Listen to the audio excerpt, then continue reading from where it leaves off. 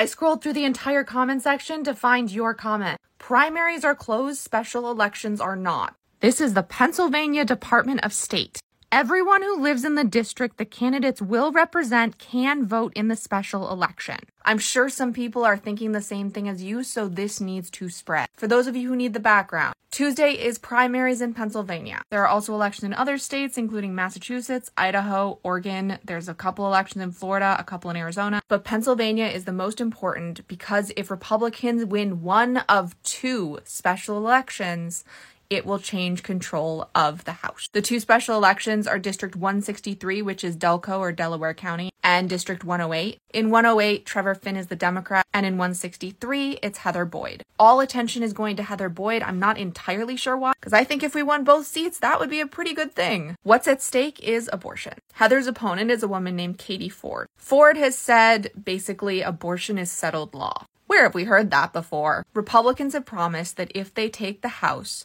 they're going to put a referendum on the ballot. Recently, all referendums about abortion have gone our way, but do we really want to chance it? And there are also some truly incredible things that Democrats have been able to do holding both chambers. And if you don't live in either of those districts, you probably have a primary election. And there are some pretty important things there, like the mayor of Philly or Supreme Court judge. So to recap, if you are not party affiliated and you live in one of the districts with a special election, you can vote in the special election, just not in the primary. It is directly on the website. In 163, it's Heather Boyd. In 108, it's Trevor Finn. Let's not have another state with abortion on the ballot. Let's just have it stay legal. Share this with all your friends because this is information that even dedicated voters didn't understand. And that confusion is what will lose us the elections.